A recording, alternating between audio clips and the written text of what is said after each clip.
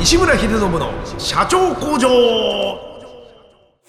西村秀信の社長工場。こんにちは、山田久志です。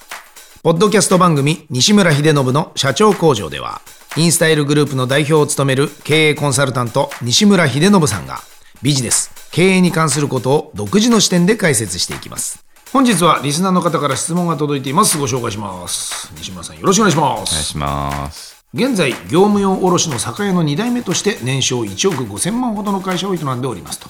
3年前に代替わりしたのですが、高齢化などにより町の人口が減り続けている中、都内から配送に来る大手業務用主販店、そして量販店、近隣のスーパー、ディスカウントショップ、オンラインショップなどなどライバル店の増加により売上と収益が減少し、資金の余裕もなく販売価格を値下げするにも限界があり、どうしたらいいか分からず日々不安の毎日でした。私は今40代後半になり、今後10年以内になんとか会社経営の基礎を築きたいと考えていたところ、社長工場のポッドキャストを知り、工場長のお話を聞くうちに経営の仕方や考え方に共感いたしました。これからは現在の状況を打破し、売上を上げるために経営について一から学び、新たなビジネスモデルを考えていきたいと思っています。結構長くですね、今考えているアイデアもいっぱい書いてあるんですよ、はい、隣の酒屋でお酒を買ってもらって持ち込み OK としてみるのはどうかとか、倉庫をリフォームして角打ちとして営業するね、ここでほら食べて飲んでみたいなことができるような場所とか、あとは酒屋で販売しているお酒の試飲も兼ねたショット売りをしてみたらどうかとか、近所のおばあちゃんや主婦の方々手料理を買い取りしてつまみとして小皿で安く販売したらどうかとか、結構自分でもいっぱいアイデアが書いてあるんですね、はい、でどうすればお客様に喜ばれベネフィットを通してお酒を買っていただけるのかと、またはどのような新規事業を始めればいいのか、 IT 技術の活用方法やインターネットにより販路拡大、何かを売り上げを上げるためのヒントやアイデアなどがあればアドバイスお願いしますということで、結構ね長文にあたっての、はい、切実な、相談が来ております、で、こういった悩みっていうのはもうたくさん実は全国に社長さんいらっしゃるんじゃないかと、はい、前にその社用産業社長の戦い方っていうのの回でハンコ屋さんの例を言ったと思うんですね、はいはい、ハンコ業界、例えばハンコ自体が必要なくなるわけじゃないからと、はい、でも主販業界っていうのはこれレッドオーシャンなだけで、はい、で全体的に飲酒率も今下がっているしと、はい、でお酒の需要そのものがなくなってるわけではでもないじゃないですか、はい、っていうこの方のように、その地方の個人商店規模の酒屋でも業態を変えずに戦っていけるのかっていうことと、もういっそ早く違う業態にピボットした方がいいのかとか、ただ先代の社長さんの売り上げが良かった時代とはやっぱ明らかに今前提条件変わってると思うので、酒屋として続けていいものかとか、というちょっといろんな相談がしたいんですね。わかりました。はいはい、どうでしょう。いまだにだから卸だから1億5000売ってる、要するに平均値ですよね、昔言った平均値ちょうどそうか卸業界からすると4分の1ですけどね、だから卸の平均は6億ぐらいのはずだから今、だから中小企業の平均年商ですね、っていうことになってるんですね。いいや、はい、でもこのまま続けていったらちょっとやっぱりさすがに不安だと、はい、パッともしこれの相談を引き受けるとしたら、どんなアドバイスができますかね。自分がどこでどう戦ってるかが分かってるようで分かってないですね、この人ね。あ、そうなんですか。結構アイデアくれましたけども、なんかちょっとめちゃくちゃっすもんね。40代後半で、はい、今後10年以内に会社経営の基礎を築きたいって言うんですが、はい、これは間に合うもんですか。間に合わないですね。間に合わないですか。はい、いや、そんなに大変なのかやっぱり。いやそっか。半年1年でやらなきゃダメですね、こんなのね。そういうことね。10年以内とか言ってるんじゃなくて、もう今から半年以内ぐらいまでにそれやんなきゃダメよと、そういうスピード感を求めてるわけですね。そうですね。じゃあこのアイデアはどうですか。例えばこういう一層複合的な店に変えていくっていう。いやだからビジネスモデルに対するね、理解が浅いというか、酒屋という、いや酒屋でも何でもいいんですけど、この人戦術の話ばっかりするんですけど、その恐怖症的なというか、なんか戦略的な話を一切してなくて、戦術は話すが戦略について一切ないから、そのための施策というか方法ばっかり話すから、だからナイフ使いたいとか銃撃ちたいとかばっかり話すから、分かりやすい。どこの誰を攻めるか、どういう考えのもと攻めるかっていうのが大事なんで、なるほど。それで大砲になるかミサイルになるか銃になるかナイフになるかが変わるんで、ナイフがいいと思うんですよとか銃がいいと思うんですよっていうのはそれだけだと分かんないんですね、誰に向けてそれを何したいのってなると、その銃意味ないじゃんとかっていう場合があるんで、ビジネスモデルへの理解が浅いって言ってるのは、例えば寿司屋は寿司がフロントエンド商品で寿司を餌に酒で儲けるビジネスだって言ってる人がいるんですよ。なるほど。まあ言えてみようだなっていうところもあったりはするんですけど、いないわけでもないわけだ。まあなるほどっていう、要するにそれが正しい、その考え方が正しいか正しくないかじゃなくて、その考え方、その戦略をもとにどうするかって考えたら、酒を高くして寿司を安くするんですよね。そうか、うちはそういう考えだから、そういうふうに価格を変えたいと。なるほど。ってことですよね。ですね。だってそっちで利を取りたいわけだから。ですよね。それで酒を安くして寿司を高くしたら本末転倒じゃないですか。そうか。だからその先が最初に決まってればそういうふうにしてって、それが戦略と戦術の話ですよね。なるほど、そういう意味ですね。だから値段がそういうふうにおのずと決まるんだよみたいなことですね。そうなんですよね。だから安くお酒を提供しますとかって言ってるのも、そうか。なぜそれをするのっていうことが、だからイコール薄利多売、安くお酒を提供しますって言ってるから、薄利多売に向けていくわけですよね。例えば隣の酒屋でお酒を買ってもらって持ち込み OK とするとか、確かに試飲も兼ねたショット売りをするとか、これは結局どんどん小口にどんどんしてるわけですよね。薄利多売に持ってってるわけですよね。ってことは、もうめちゃめちゃ集客するってことですよね。ことをしない限り、この維持はできないですよね。維持どころか回復は無理ですよね。やろうとしたらもっと大量の人数をそこで集客しなきゃいけないんですよね。でそのコストはじゃあどこから出てくるのかとか、オペレーションコストはどうするのかとかって含めて、結局なんですかね。そうか。単に安くしたからってお客さんが大量に来るかってことじゃないと思いますよってことですよね。小口にしたから来るのか、安くしたら来るのか、がもともとそれが見えてるのであればこの施策はありかもしれないが、とかね。そうだね。この近所のおばあちゃんや主婦から手料理を買い取ってつまみとして小皿で安く販売するというけど、果たしてそれを待っているお客さんがいるのかっていうことですね。この酒屋で小皿料理を食べたいという人が何人いるのかが分からないと。そうだからどうやったらお酒買ってくれますかねみたいに考えてるんですけど、どこにお酒買いたい人がいるかを考えてないんですよね。だってその今彼が言っている要はどんどんそういう例えば量販店やいろんなネットだったりとかって言ってるっていうのは、多分これはなんでかというと、今のこの時代のニーズに合ったここの周りの人たちの人の動きがそうなってるわけですよね。そうです。だから安いから買うとか、そこにいるですよね。配達してくれるから頼んでるとか、こっちの部分の違うサービスをこのやっぱり酒屋さんも提供していかない限りはダメでしょうね。当然ここの客からまた引っ張ってくることはできないと。でしょうね。つまりその要は術というかその戦法がもう見えなくなっている。戦略がないから、適当にどっかで聞いてきたような、なんとなくこれがいいらしいっていうのを片っ端から銃が効くらしい、ナイフが効くらしい、あれが効くらしい、これが効くらしいしか言ってないけど、わかります。それは全然関係なくて、そうなっちゃってるってことですね。やれアプリだ、確かにそうですね。もしかしたらあれですよ。だからこの番組聞いてるから、いっそのことをうちの酒屋はサブスクにしたらいいんじゃないでしょうかみたいなこと言って聞かないってことですよね。いや分かるけど、それやって果たして会費取れるじゃん今っていうとかってことです。だから例えばパナソニックの家電の昔あった、今もあるのかもしれないけど、代理店っていうか町の電気屋さんあるじゃないですか。あれも利益を取るのがどこで取るかっていうのがもういくつか決まってて、テレビを売って、テレビを売ることだけに集中してる店舗もあれば、テレビがバックエンド利益を取るための商品ですっていうところもあれば、そのためにはテレビ買ってもらうためには電球交換無料でしに行きますよっていう代理店もあれば、電球交換を1回いくらでずっとちょっと高めに電球交換してもらうためにテレビ安く売りますよっていう店もあれば、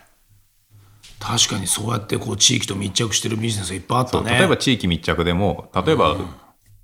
今テレビだって売れないじゃないですか、でもじゃあどういう風にしてるのかとか、何で知ってもらって、何で喜んでもらって、何に喜んでお金を落としてもらうかっていうのが戦略的に動線引けてないですよね。実際確かに僕ももともと近所でそういう電気屋さんで、結局ちょっと、要は今で言うとね、量販店の電気屋さんより高いんだけど、その時父親になんでそこを選んだのって言ったら、やっぱりそれによって、年間のエアコン掃除とかそういったものとかも全部すぐ来てくれるし、もう本当にそこで全部分かってるから、もう5、6年経ったからそろそろ買い替えた方がいいでって、そういうアドバイスもしてくれたりとか、結果そっちなんだよっていう人もいるわけですよね。そうです。だから決して別に値段だけでの勝負じゃなくたって、こういう顧客って、ね、こう保とうと思えば保てるわけですよね、そのサービスの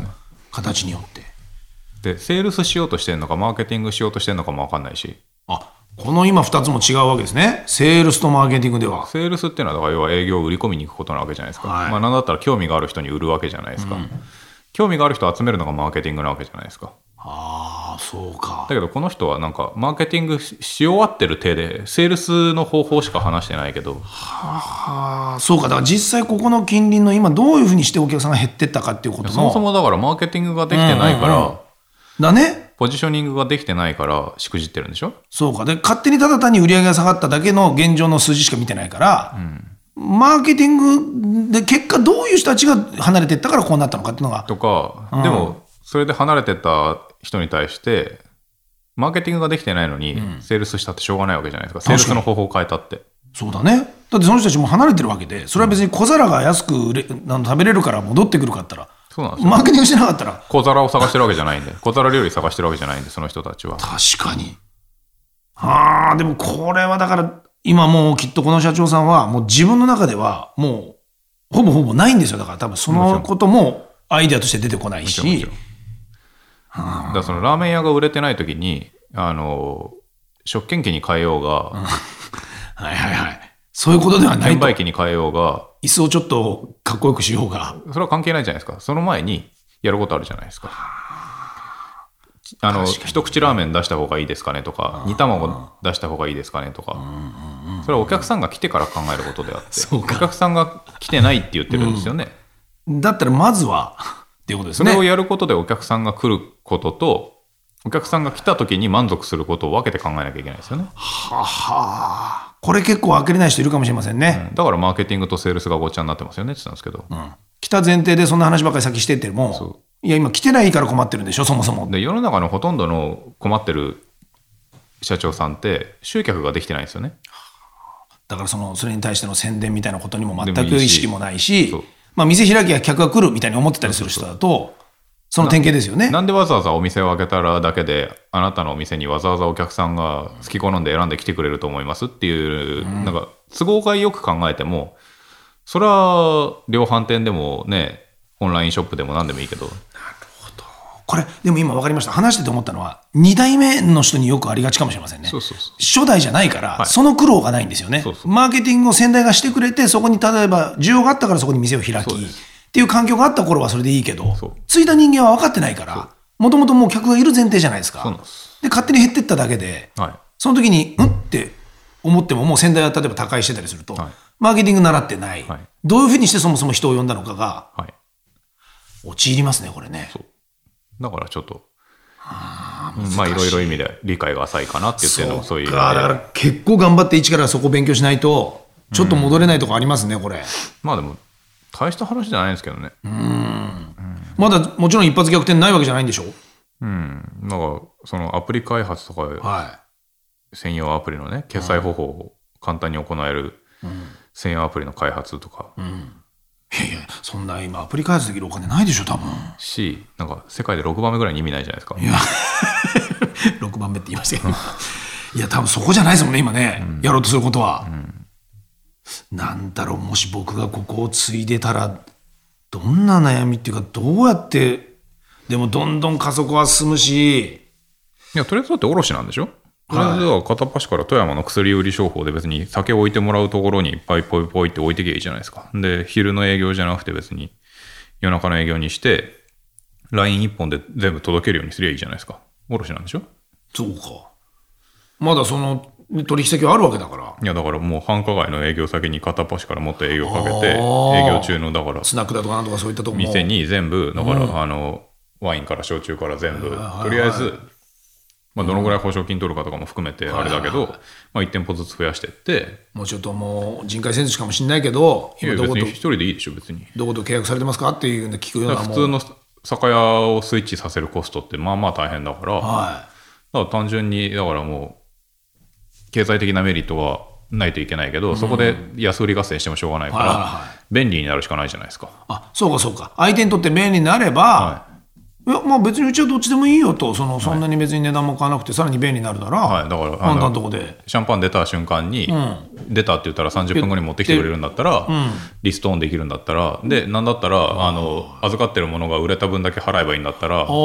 一回ちょっとざっと渡して置いといてくれて、富山の薬売り商法でやってくれっていうの売れた分だけで、そうね、だからどうすればお酒を買っていただけるのかっていう、なんか自分のところから買ってもらえるのかみたいなのがなんかすごい変で。そうか、街になっちゃってるんだね完全に。もうなんていうんですかね、都合がいいっていうか、だか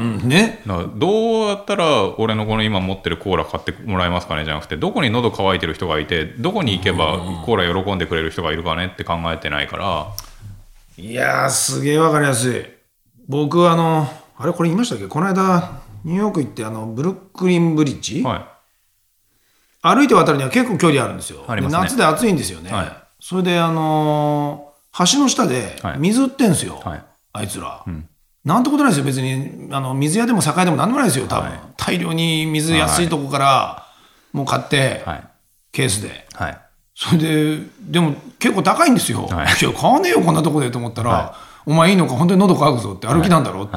橋の上行ったらもっと高いぞって言うんですよ。うるせえよと思って、で橋の上行ったらやっぱり本当に喉乾くんですよ。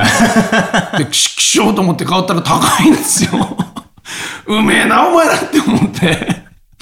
でもやっぱああいうことですよね。やっぱり買いますよね。喉が渇く人たちがいる場所だから。そうです。この差ですよ多分。でも多分横の水屋はきっとうちの水全然売れねえなって多分思って客待ってても、やっぱ買わないですわね。多分その証拠たくましさみたいなことで言うと、ちょっと初心に帰ってくださいじゃないが、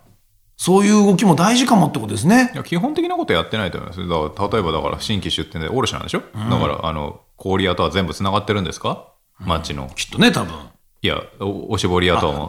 そこまではつながってないじゃないですか。氷屋、おしぼり屋、新規の大工、不動産屋、全部つながってるんですか。全部つながってるんだったらいいですよ。いやないで新規出店の時は必ず連絡が来るんですか。来ないでしょうな。だからその当たり前のことを、だから山田さんも最初に今つながってるでしょって言ったけど、僕らにとっては当たり前じゃないですか。そう普通だったらね、店を作るってこと。普通で当たり前っていうことに関して大事なことを大抵の人はやってないから、だからこの酒屋さんもやってないんじゃないですか。特に継いでる側だとしてそんなことそんなに見ずに来てね。で黙って客が来てた時はそれでいいわけよね。でも時代の流れとこういったものにどんどんね、だからその当時のお父さんやねおじいちゃんの時代はこういうのなかったから、その通販で買えるとか、電話一本でなんとかとか量販とかないからよかったけど、当たり前に要はあれでしょ、あらサブちゃんお醤油一本お願いでしょ。そうもうだって酒ったら酒屋で買うもんなのよっていうのが決まってた時にはみんなここ来るけどと。いやそうなんだよ。だってもうライバルが出てきちゃったんだから、対策しなきゃ。変わってんだから。そう昔のね独占権じゃないんだもんね。学校の前のお好み焼き屋さんじゃないけど。そうだ本当学校のルール変わっちゃったんだから。もう悪い生徒いなくなっちゃったらお好み焼き食べなくなっちゃったっていうんだから。マーケットのルールが変わったんでしょ。だからそしたら自分も変わんないといけないし、どうしても酒屋でやるんだったらね。そうね、この仕事を続けたいならね。いやそうだな。いや今言われたら僕この最初ヒデちゃんと話す前はこの考えてるアイデアっていうのを読むと、結構この人頑張っていろいろアイデア見つけてきたなと思ったけど、これ後の話でいいんだね。これは人集まってから言えばもっとさらに倍化するかもしれないけど、 B2B でこんなに苦労してるのに B2C でそんなにひょいひょい来るわけないじゃないですか。今その時点じゃないと思うよと、まずはその平常営業できるところの立て直しを図るのであれば、これ C に行くんではなく、まずはと、もともとのもう一回 B2B を自分で拡大、いや楽ですからねその方が。それで本来はね。いやだからその地方のね、だからその酒屋にわざわざ好き好んで突然小皿料理を食べに来てお酒を一杯ワンショットで飲んでもらって、隣に酒屋があるのにでよくわかんない理屈のお客さんを毎月100人1000人集めるよりは、普通に繁華街に営業に行ってちゃんと自分で、まあ、酒屋変えるってまあまあ大変じゃないですか。そうね、もともとみんな付き合いもあったりしてだからそれはただうちに変えてくださいって言っても変えられないから、変えないことが多いからちゃんと飲みに行って関係値作って、そうですね。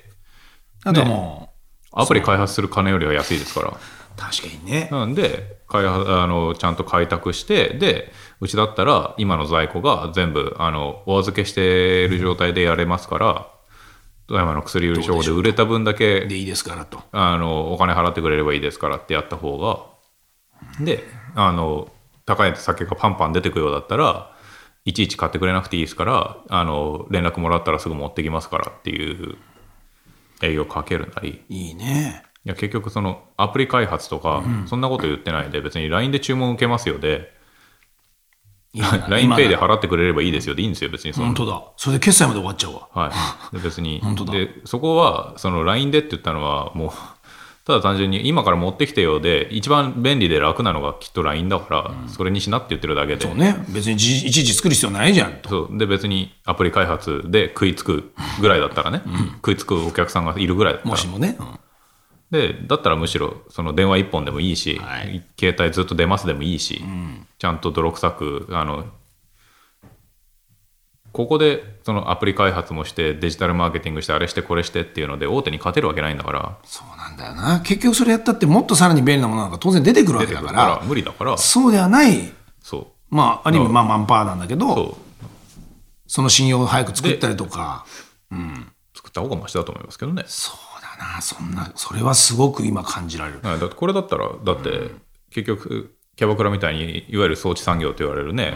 豪勢な内装がいるわけでもないから。確かに別にただ自分が行けばいいだけだから、これ別にだからここのリフォームをしたからって客が増えるとかじゃないから。そうだから別にリフォームもしなくていい。いらないただ便利にせっせと酒持ってきゃいいだけだから、待っててここにねなんかこう動かないでいるよりはそっちの方がよほどなんか見えてくる気がするよね。で動いていけばやっぱりその自分の今のこの酒屋を中心とした囲まれてるものの中で何が起きてるかって分かるわけじゃないですか、どのビジネスがいけててとかどんなね、例えば飲食店がとか。若い人に来てもらうためやブランディングを高めていくために店内をスターバックスのようにおしゃれにして興味を持ってもらうようにはできないですよ。スターバックス行くからだし、多分この今写真を見てるからには、いや本当にね、もしそういう店を作って集客ができるようなもしその数字がもし見えてるとしたらとっくに向かいに立ってると思うんですよそうですね、スタバが、だからいらないと思うやっぱり。そうですね、だってあの人たちプロだから大体ね土地見れば分かるわけじゃないですか、ここにこういうものがあった方がお客さん来てどんどんってなったら立てるでしょとっくに。そうですね。ちょっと厳しい意見にはなったかもしれませんがね、やっぱりこう2代目なりの悩みってちょっと今分かる気がしました。やっぱり立ち上げからやってない分、すごくそういった点ではこうその時間を埋める、やっぱりこう今まで培ってきたそういった環境だったりこう、ね、お世話になってきたネットワークをもう一回洗いざらい全部調べてみて、っていうのは大事かもしれませんね。ちゃんと新規で営業ちゃんとかけてって、そこでなんかこう、ちょっとでも少し回復してきたら、そこでもう一回こう話聞いてもらうのはどうですか。ね、そうすれば正しいことやったらねそうなんですよ。このちょっとアドバイスをもとになんかこう原点にちょっと帰ってもらって、その動きで少しこの酒屋さんが少しねこうチェックされるような、そのなんかことができるようになるとまた次の話が。そうですね。ね、そこがなせるといいな。なんかやっぱこれあれでしょ、40代ぐらいなのかなこれ年齢的には。40代後半って言ってますね。ですよね。だからね、僕体力的にはちょっとこう、もしかしたらなかなかここからきついかもしれないけど、でもね、僕に言わせると、僕は全然こういうものの素人ですけど、ある意味2代目ってことを考えたらすごい素敵なものをもらったわけじゃないですか、だからそこはちょっとそろそろいいんじゃないってちょっと少し、無理して頑張ってもっていうか、そうですね、な気がしますよね。だって立ち上げの方がもっと大変だったんでしょうからきっと。そうですね。ゼロから作って、そうよ。そこのもしなんかお父さんかおじいちゃんか分かんないけどリスペクトがあるならば、そこはやっぱり継いだ以上なんとか頑張ってね残してもらえればと思いますよね。決してあれですよね、社用産業ではないですよね。社用産業ではあるんじゃないですか。やっぱ酒はどんどん飲まなくなってるし、まあ、そうか、飲まなくなってるってことで一応社用なのか。自分が飲むから。そうだ。僕はもうバカ飲んで。確かに。あ、分かった。山田さん家の前に引っ越す。いやー、とんでもないことになりますね、これ。多分それは漏れなく山田酒店になっていくだけ。そうですね。で、僕が多分あまりにも飲みすぎるから、はい、多分ヒデちゃんがこれをちょっと山田さんもう買っちゃってください、これをと。もうその方が早いっすって言って。っていう幸せにはならないです、この方は、はい、僕だけの客って僕ただ小皿料理作っちゃうから自分で頑張ってほしいですね。でもね、はい、でもこうやっていろんな方が本当にね聞いてくださってるのはありがたいことなので、はい、これからもそんなね、誰にも言えないような悩みとか、はい経営での相談とかありましたら、はい、ぜひお寄せください、はい、今日は売上減少に悩む酒屋の2代目社長のお話でした。ありがとうございました。はい、ありがとうございました。西村秀信の社長工場、毎週1000万投資と題しまして、情熱を持った起業家へエンジェル投資も行っております。詳細は第7回と第8回の放送をお聞きください。また番組への質問ご意見は社長工場のホームページ CEO-factory.com からお問い合わせください。西村さん、本日もどうもありがとうございました。ありがとうございました。